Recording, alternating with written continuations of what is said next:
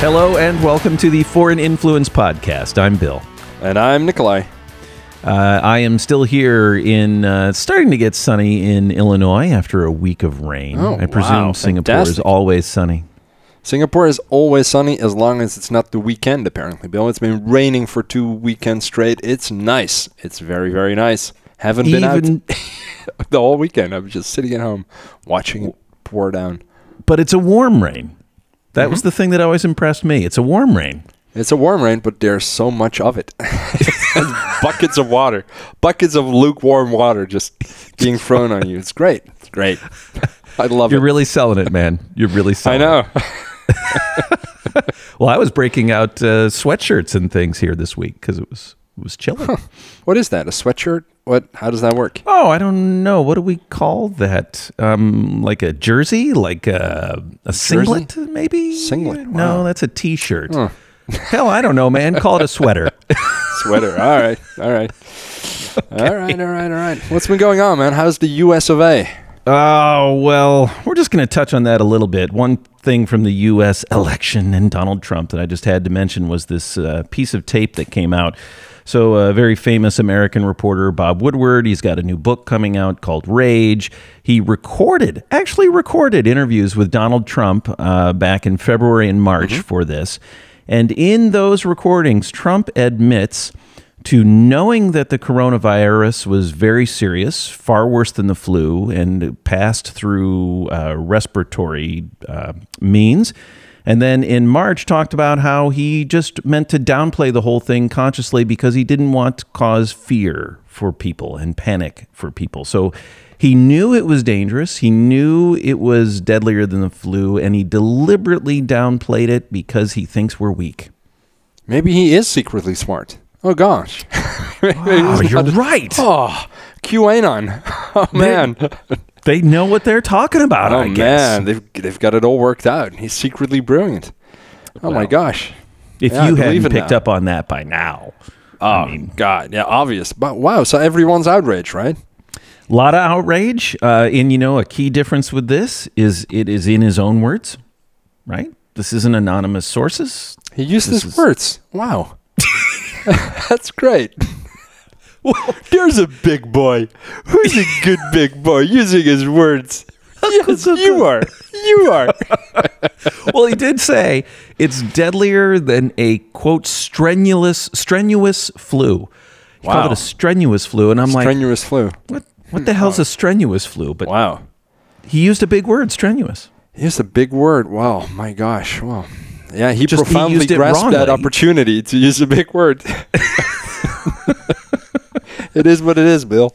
God. But obviously, this is outrageous, and whether this will have a long-term effect on the election. That would be great. Like, if anything he did could have an effect on the election, that would just be wonderful.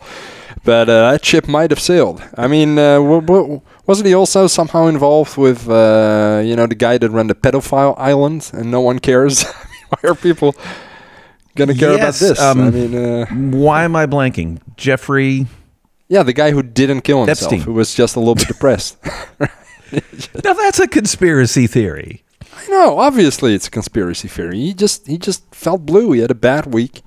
He got arrested. It could happen to anyone. For pedophilia and child sex trafficking. And Right. the cameras were broken in the prison. And he killed himself. Yeah, of course he did. Yeah, of course he did. But, well, you probably missed. All right, I don't want to talk all about Trump, but his partner in crime, Giselle Maxwell. Right. Have I got that right? Yeah, he wishes her well, right? He wouldn't want anything wished to her happen well. to her in prison, right? Trump wished her well. That's basically what he said. Yeah, I wish her well. Her boyfriend killed himself in prison. I don't want anything bad to happen to her. Wow. You think he was sending secret signals to That's leave her a alone? nice story you have here. It would be a shame if something happened to it. Gosh, I love it. All right. Well, that's enough good. about Trump. All right, all right. We wanted to ping on a couple of things, the other stuff other going stuff. on in the world, and just have a little bit of conversation around that stuff.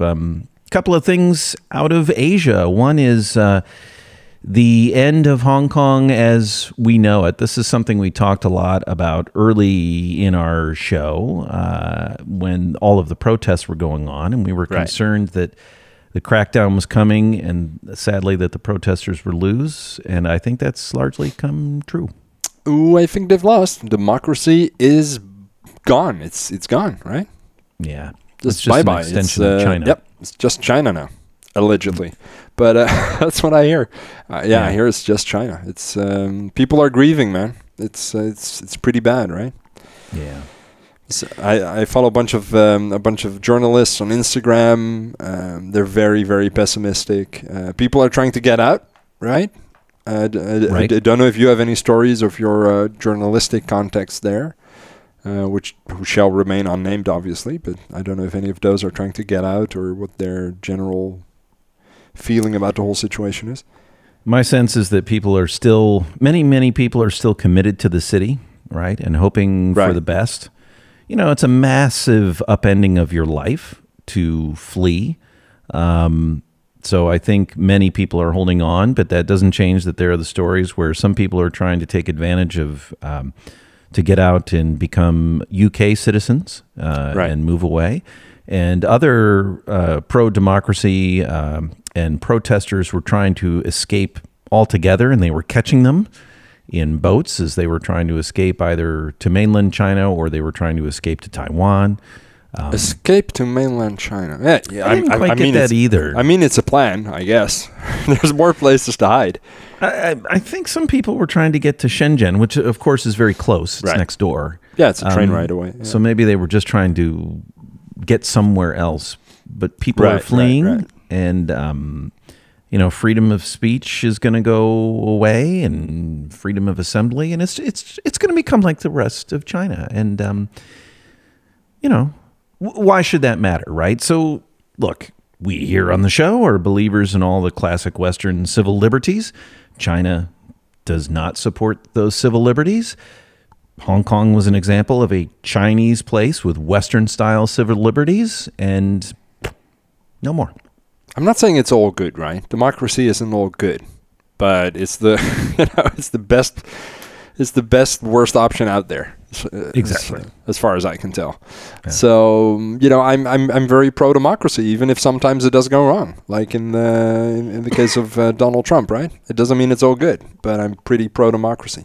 And the sad thing for Hong Kong is really the problem is this new security law, right? Where even if you leave Hong Kong, you're liable to be prosecuted for whatever you do abroad. And by the way, that law apparently applies to everyone, not just Chinese or Hong Kong citizens. It applies to anyone in the world who tries to undermine the regime. Whoa. Okay. So that's interesting. So good luck on them enforcing that, but it doesn't change that. Gosh, it wouldn't be nice to be on a blacklist like that. Yeah, you'd want to avoid certain parts of the world if for whatever reason you think you might be on such a blacklist, which I'm sure a lot of people might be on, right? Yeah. Well, and growing. I mean, this has been a long-term trend now under Xi Jinping that all kinds of civil liberties are being more and more eroded using technological means and using social means. You asked about journalists. Yeah, I mean, journalists are being expelled. Journalists are having their activities curtailed. It's just becoming less and less free. And I follow a variety of Western sources that follow China, including a couple of podcasts, and they talk about how they just got out. It's like it became too dangerous. Right. It became too dangerous to be anyone who wanted to advocate or just speak freely about what was going on, especially as a Westerner. It's like, just get out. So do you yield to that as a journalist, right? Do you yield to the sentiments and the preferences of anti-democratic powers elsewhere in the world if they threaten you? Well, sure.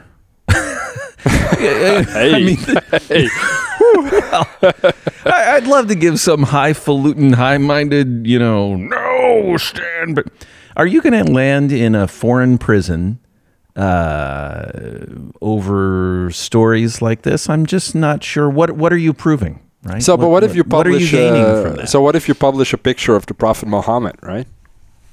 Oh, well, right. Toggling to that story. Charlie Hebdo. So, what about Charlie Hebdo? What's the difference between Charlie Hebdo and some journalist with a Twitter account that's super anti-China? Yeah. Well, hang on. So, because that's happening in France and in the West, where those are our values we're defending. Yeah, exactly. Yeah. Right. Yeah. So no, I say publish it. Right. Because that's us, man. That's us defending our rights. But I think your question was, what do I do as an individual journalist functioning in China? Do I get myself landed in jail? If you're in China, you have absolutely no choice, right?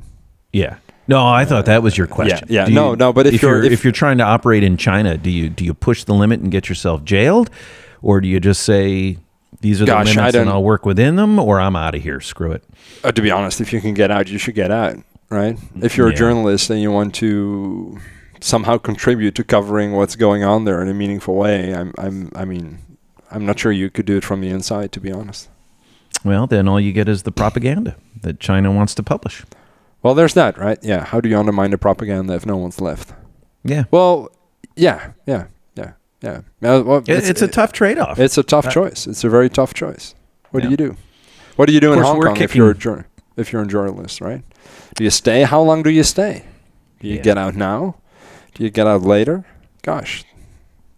Well, and what's interesting is corporations are having to make this choice too, right? Is there any kind of buzz in Singapore right now? Because in the Asian context, the other place to land, if you were a Hong Kong company or Hong Konger, might be Singapore. So is there any kind of buzz as to people are flowing there? Not that much. I think that on the scale of multinationals, not much will change for the time being. Because it doesn't really impact them, right? Hong Kong is still very pro-business. The risks are more long-term. I think on the side of smaller corporations, SMEs, startups, those kinds of things, I think that there are people in the entrepreneurial scene who have a clear preference to live in places where there are such things as freedom of speech. And so they would prefer Singapore over Hong Kong. I know that people have been moving personal assets because there's always the risk of whether or not you could get those assets out at a future point in time, or whether they would be scrutinized by the state or other third parties that you have no control over. So I do know that people are, but it's not on a very high level, I guess. But within the investor and the startup world, some people are moving their assets. And I guess if you're moving to Asia now, the choice between Hong Kong and Singapore is, at least in my eyes, much easier than it was before. I would clearly prefer Singapore at this stage. Yeah. Yeah, I think I would do the same. Because it's very stable, you know what you're going to get. Whereas in Hong Kong, there's just no telling where this might go 5 years from now, 2 years from now, right? There's too much wiggle room there. Too many things could go wrong, I feel. Well, and all the trend lines are toward tighter and tighter and tighter control, and greater and greater dangers for anybody who tries to do something that doesn't fit the CCP government mold. So this does not bode well for Taiwan, right? Yeah. So Taiwan, it's kind of the other story that I had in the back of my mind. It's funny. This is not penetrating at all into the U.S. press or U.S. consciousness. We're just too focused on the elections. But China has been ramping up its rhetoric and its military testing activities against Taiwan. And the U.S. has been ramping up its military activities by sailing ships through the South China Sea and other parts of the waters in Asia in order to say, hey, don't touch Taiwan. See, the deal is here, of course, Taiwan and China views it as a renegade province. Many other countries don't officially acknowledge it, but view it as an independent free country. There's a long history there from their civil war that wrapped up after World War II. China always threatens to just take it over militarily and just end it. And the rest of the world always hints that, no, if you do that, will come to their defense, even though there's no really treaties. So then there's the sense that will China try to take advantage of the West is on its heels because of COVID, plus Xi Jinping is struggling with his own issues, both in terms of the economy and COVID, and, nothing helps distract like a good old military nationalistic confrontation. All this stuff is bubbling around in Asia, and God, it's not even on people's radar screens. That's so weird to me. It's no one talking about it at all, because everyone's very worried here. Really? Yeah, nothing. It's the Donald Trump show all the time. It's unbelievable. But then, and of course, wildfires and COVID. Wildfires is the latest thing, but COVID. At least because of COVID, people know China exists. That's pretty cool. That's a big step up, Bill. That you're right. Right? You always see the bright spot in things. If they had to point it out on a map, they might point to Canada, but hey, that's not the point. What matters is they know it exists. That's what really matters here, Bill. But you're not pronouncing it correctly. China, Wuhan, the Wuhan flu. Yeah, crazy, man. I think here everybody's obviously very worried. I don't feel like there's a lot of support for the. I don't know. Here on the ground, right? I get a feeling that people are very worried, but they also feel like the U.S. is maybe not super legitimate in trying to wage a war over these things. Like, what if the rest of Asia doesn't bother starting a war over it? Then why should the U.S.? Interesting. But who knows, right? Those are just kids, so who knows what the grown-ups think. That's but still, it's part of a larger realignment. China is becoming more assertive. It just is. Right. It's becoming more assertive. It's going to be the richest, most powerful country in the world by the end of the century if all the trend lines continue, right? Mm-hmm. Yeah. And so that means their backyard, which is the South China Sea, the East China Sea, Japan, Philippines, Vietnam, Australia, Singapore. All of these countries are having to say, okay, what is our new relationship here? Because they're right next door and they could mess with our shit. So we've got to be very careful about how we balance this against the traditional power outside of China in that area, which was the United States. Took that over after World War II. And this great realignment people are having to navigate. And it's very tense, especially when military threats start to ramp up. Oh, yeah, for sure. Because I think like nothing would help. Like, I get this sense that in a way, like even for the U.S., right, for the U.S. economy, good old war, Oh, yeah. They might start things back up again, right? Well, look, obviously I don't like Trump, and it's a big worry on my part, honestly. What would be great but to have a minor skirmish in the South China Sea with China right before the election. Hell, that might be better than in some, last-second vaccine. Well, especially I'm very worried about it. Oh, yeah, the vaccine. Well, did you hear, by the way, that China is vaccinating Africa? Oh, are they? Oh, no, I didn't hear that one. Yeah, priority access for Africa to the vaccine that they're developing, which makes perfect sense, right? Because of the enormous stake that they have in the development of the African economy and in all the natural resources there. Yes. They've been heavily investing. Their backyard. Yeah. So I thought what you were going to say is there was a headline this morning when we're recording that they've gathered together 100,000 people to test the vaccine on. Huh. I wonder where they found those. Sorry. No? All volunteers. All perfectly normal volunteers. I'm sure it was all freely chosen. Right. You volunteer. No coercion whatsoever. But you need people. You need people. So that's the Asian scene, I guess. It's and it's different from what's certainly going on in the U.S. and what's going on in Europe. But all of this might be for nothing because of what's coming in the future. Right. What's coming in the future? Pigs on treadmills? Pigs on treadmills. I love those. I love pigs on treadmills. So if you missed it, Well, you fill it in because you sent it to me. So Neuralink, when did right? he give this? Yeah, when did he give this presentation? 2 weeks ago. What are we talking about here? 2 weeks ago. So Elon Musk gave the update on the Neuralink project, which is basically a project to create a way to digitally communicate with the brain. Just to wrap it up very, very simply. So it creates read and write access to the brain, basically. So it allows you to read neural activity and to potentially write into neurons to activate them as well. So you say, here, there's something firing in this brain cell, and if I push on this button, then something will fire in this brain cell. So that's very exciting technology. Their goal is basically to make patients' lives better. So if you've lost function of your legs because because you had a horrible accident, then that sort of technology might potentially help you out by creating bridges in your spinal cord where they could send neural activity to other parts of the spinal cord where it's no longer arriving due to your accident.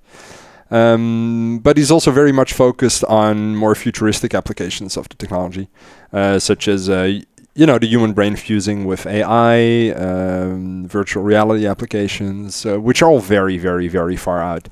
But he gave a very, very, very nice demonstration of where they're at now, technology-wise. It was just really, really awesome. Like basically, you have this small chip which you now insert in the skull, right? Which gets installed in the skull, and they have these wires that go from the chip to the part of the brain that they want to read and write to. And the way that these wires are put in the brain is really cool. Like they don't touch any of the veins, so there's no bleeding. So you need a super complicated AI-driven robot to place them. All very, very impressive. To me, it's just incredible that such technology is beginning to exist, right? I mean, I have a background in neuropsychology and in AI, and this is the kind of stuff that I was always dreaming about when I was a kid, right? So the brain-computer interface wired directly into the neurons. It's just really, really exciting. Of course, everything could go horribly wrong. It's crazy to watch it. That's crazy, right? Yeah. Yeah. So they had a demo of a pig, right? I found it was pretty interesting. They had this device installed in the snout, I think, of the pig, or in the brain somewhere. They were monitoring the snout. So they had it. I don't know where on the brain it was. And it would fire when it was like sniffing at stuff, when it was sniffing around. Very cool. Just very, very cool. What was really cool is that they could use that neural activity to predict the 3D position, the spatial position of the limbs. With very, very high accuracy. So you could recreate the spatial position of the limbs, of the body of the pig, based on the neural activity alone. So you could read the neural activity and then interpret it in a meaningful way, which was really cool. Because our brains have a sense of where our things are, right? I hope so. Well, not always. Right. Otherwise, you'd knock things over. And our brains can anticipate where our arm or hand or leg will be, and they can read that. They can read that. Yeah. So, but this is awesome technology. If you're a paraplegic, for example, then 10 years down the road, they might be able to fix that, which is really, really awesome. Or if you lost limbs in these multitudes of wars that we fight. Right, exactly, right? So it's just crazy technology. But essentially, of course, so Elon Musk he's doing this for the medical applications also, but he's clearly, the kind of guy that he is, right? So he's doing something for a local objective, but then he spins all of these great futuristic global... He's got true sci-fi stuff going in his head. Yeah, it's true sci-fi. But just think about it. All the things that he's working on are just straight out of sci-fi, right? Yeah. That's unbelievable. This is just another one. It's crazy. It's completely crazy. Everyone should watch that video. It's really, really interesting. And also, there's a pig on a treadmill, so you should definitely watch it. Yes. It is all about these pigs snuffling around. And when the pig comes out, it's on the treadmill, and he actually says it. Pig on the treadmill. Like, he's such a dork. Unbelievable. That's sort of funny. Pig on a treadmill. It is funny. There's a pig on a treadmill. Yeah. You might hear things in the background. There's housework going on in my house while I sit in here and make the world safe for podcasting. So someone's got to supervise. Gosh, yeah. Whoa. Right, exactly. Now, but look, it's scary though, right?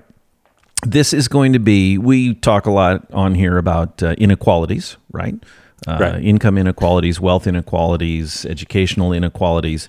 And man, the moment that these technologies get implemented successfully, this is just going to further inequalities, right? Because the moment your brain can function at, 1,000 times the capability of the brain next to you that isn't enabled in this way.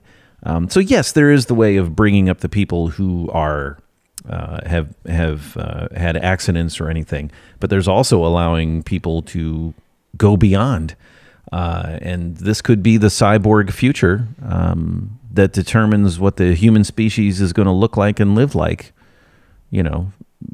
going on into the future. Yeah, I'm completely unconcerned about any of that. It's just I don't. Oh, interesting. Why? What do you mean? Well, because I think Elon Musk points it out as well. We already have a very well functioning interface between our brain, AI, and all the knowledge in the world. Right? It's our smartphone, and we use it to watch cat videos. So I'm not, I'm not worried. I don't think there will be a giant, ever-increasing gap there. Think of the cat videos right in your brain. God, the privilege. You can watch so many cat videos. Millions of seconds. Like we don't exploit the technology that we have for the things that we would like people to exploit that technology for, right? Unfortunately, is it that interesting to dismiss the concerns? No, really? I think there is there are legitimate concerns, but I think the impact and both positive and negative impact that it will have will just be completely different from anything we might be able to imagine. Like when you imagined, so when I was a kid and I imagined smartphones, when the first idea of having such a thing as a mobile computer appeared, and when the internet first became available and I was, roaming around on bulletin boards and stuff like that, and you had this idea that humans could one day have all of human knowledge at their fingertips. I never imagined that social media platforms would destroy liberal democracies because of fake news, right? And that honestly is, I think, the biggest concern with the internet and apps and phones today. That is the biggest negative impact, right? Yes. And the biggest positive impact is, honest to God, probably cat videos and Zoom. I mean, they're like, no one is spending their days bettering themselves and learning all of these awesome things that they might be able to learn because all the Ivy League materials are just freely available, right? You can almost do the entire MIT and Stanford curriculum online for free. But nobody does it because they don't care about knowledge and learning and bettering themselves. They care about obtaining a piece of paper that gets them social and societal credit and moves them up the social ladder. So both the positive and the negative impacts of the technology are completely different from anything I could have ever imagined. So I'm pretty sure that for Neuralink it will sort of be the same. Like very weird things will happen. And maybe they will just scale all the good and the bad things that are currently happening to much greater scales, and that would be bad. So I'm not sure. I mean, when television first came out, when television was envisioned, the creators were like, yeah, this is going to be the single greatest educational tool. I forget who said it. The single greatest educational tool ever invented. TV. Well, makes sense, right? Yeah, but it's so naive. To educated people who are interested in bettering themselves. But to most everyone, nope. It's a source of distraction. It's a source of, entertainment. Actually, so you're right. What are these new technologies going to be used for? Probably just to distract and entertain. But it's interesting that our inability... It's interesting to consider our inability to imagine these things, right? Even if you think about technologies such as Neuralink and what you might be able to do with it, you almost automatically imagine extensions of what we are currently doing today, right? So you would think about applications such as virtual reality, augmented reality, gaming, medical applications, communication, so telepathy, sort of. Maybe you can talk to people, right, without speaking or sending anything or writing anything. Right, you could just think it, and then it would arrive in someone else's brain, I guess. But these are all extensions of things that we're already doing, right? There's nothing fundamentally new or disruptive there. And so that's sort of interesting to me that we seem to be really fundamentally incapable of imagining the future impact and applications of new technology. It's just something we're not good at. Like, look at science fiction movies, right? Every science fiction movie you look at is completely off. So Blade Runner, for example, that's a great one, right? So there's all of this technology. There's androids that you cannot, so robots basically, right, that you cannot distinguish from human beings basically, unless you use this very elaborate test based on asking them questions, and then they have weird emotional responses to some of the questions that give away the fact that they're not really human. But screens are basically giant CRT screens, right? Like it's like really weird. Like, it's always a really weird mix of things that people imagine would evolve and things that people would never imagine could evolve. And buttons are always big and clunky, and interfaces are always just always still keyboards, like hundreds of years in the future. Yeah. Right? So we're just bad at it. We're just really bad at imagining the future.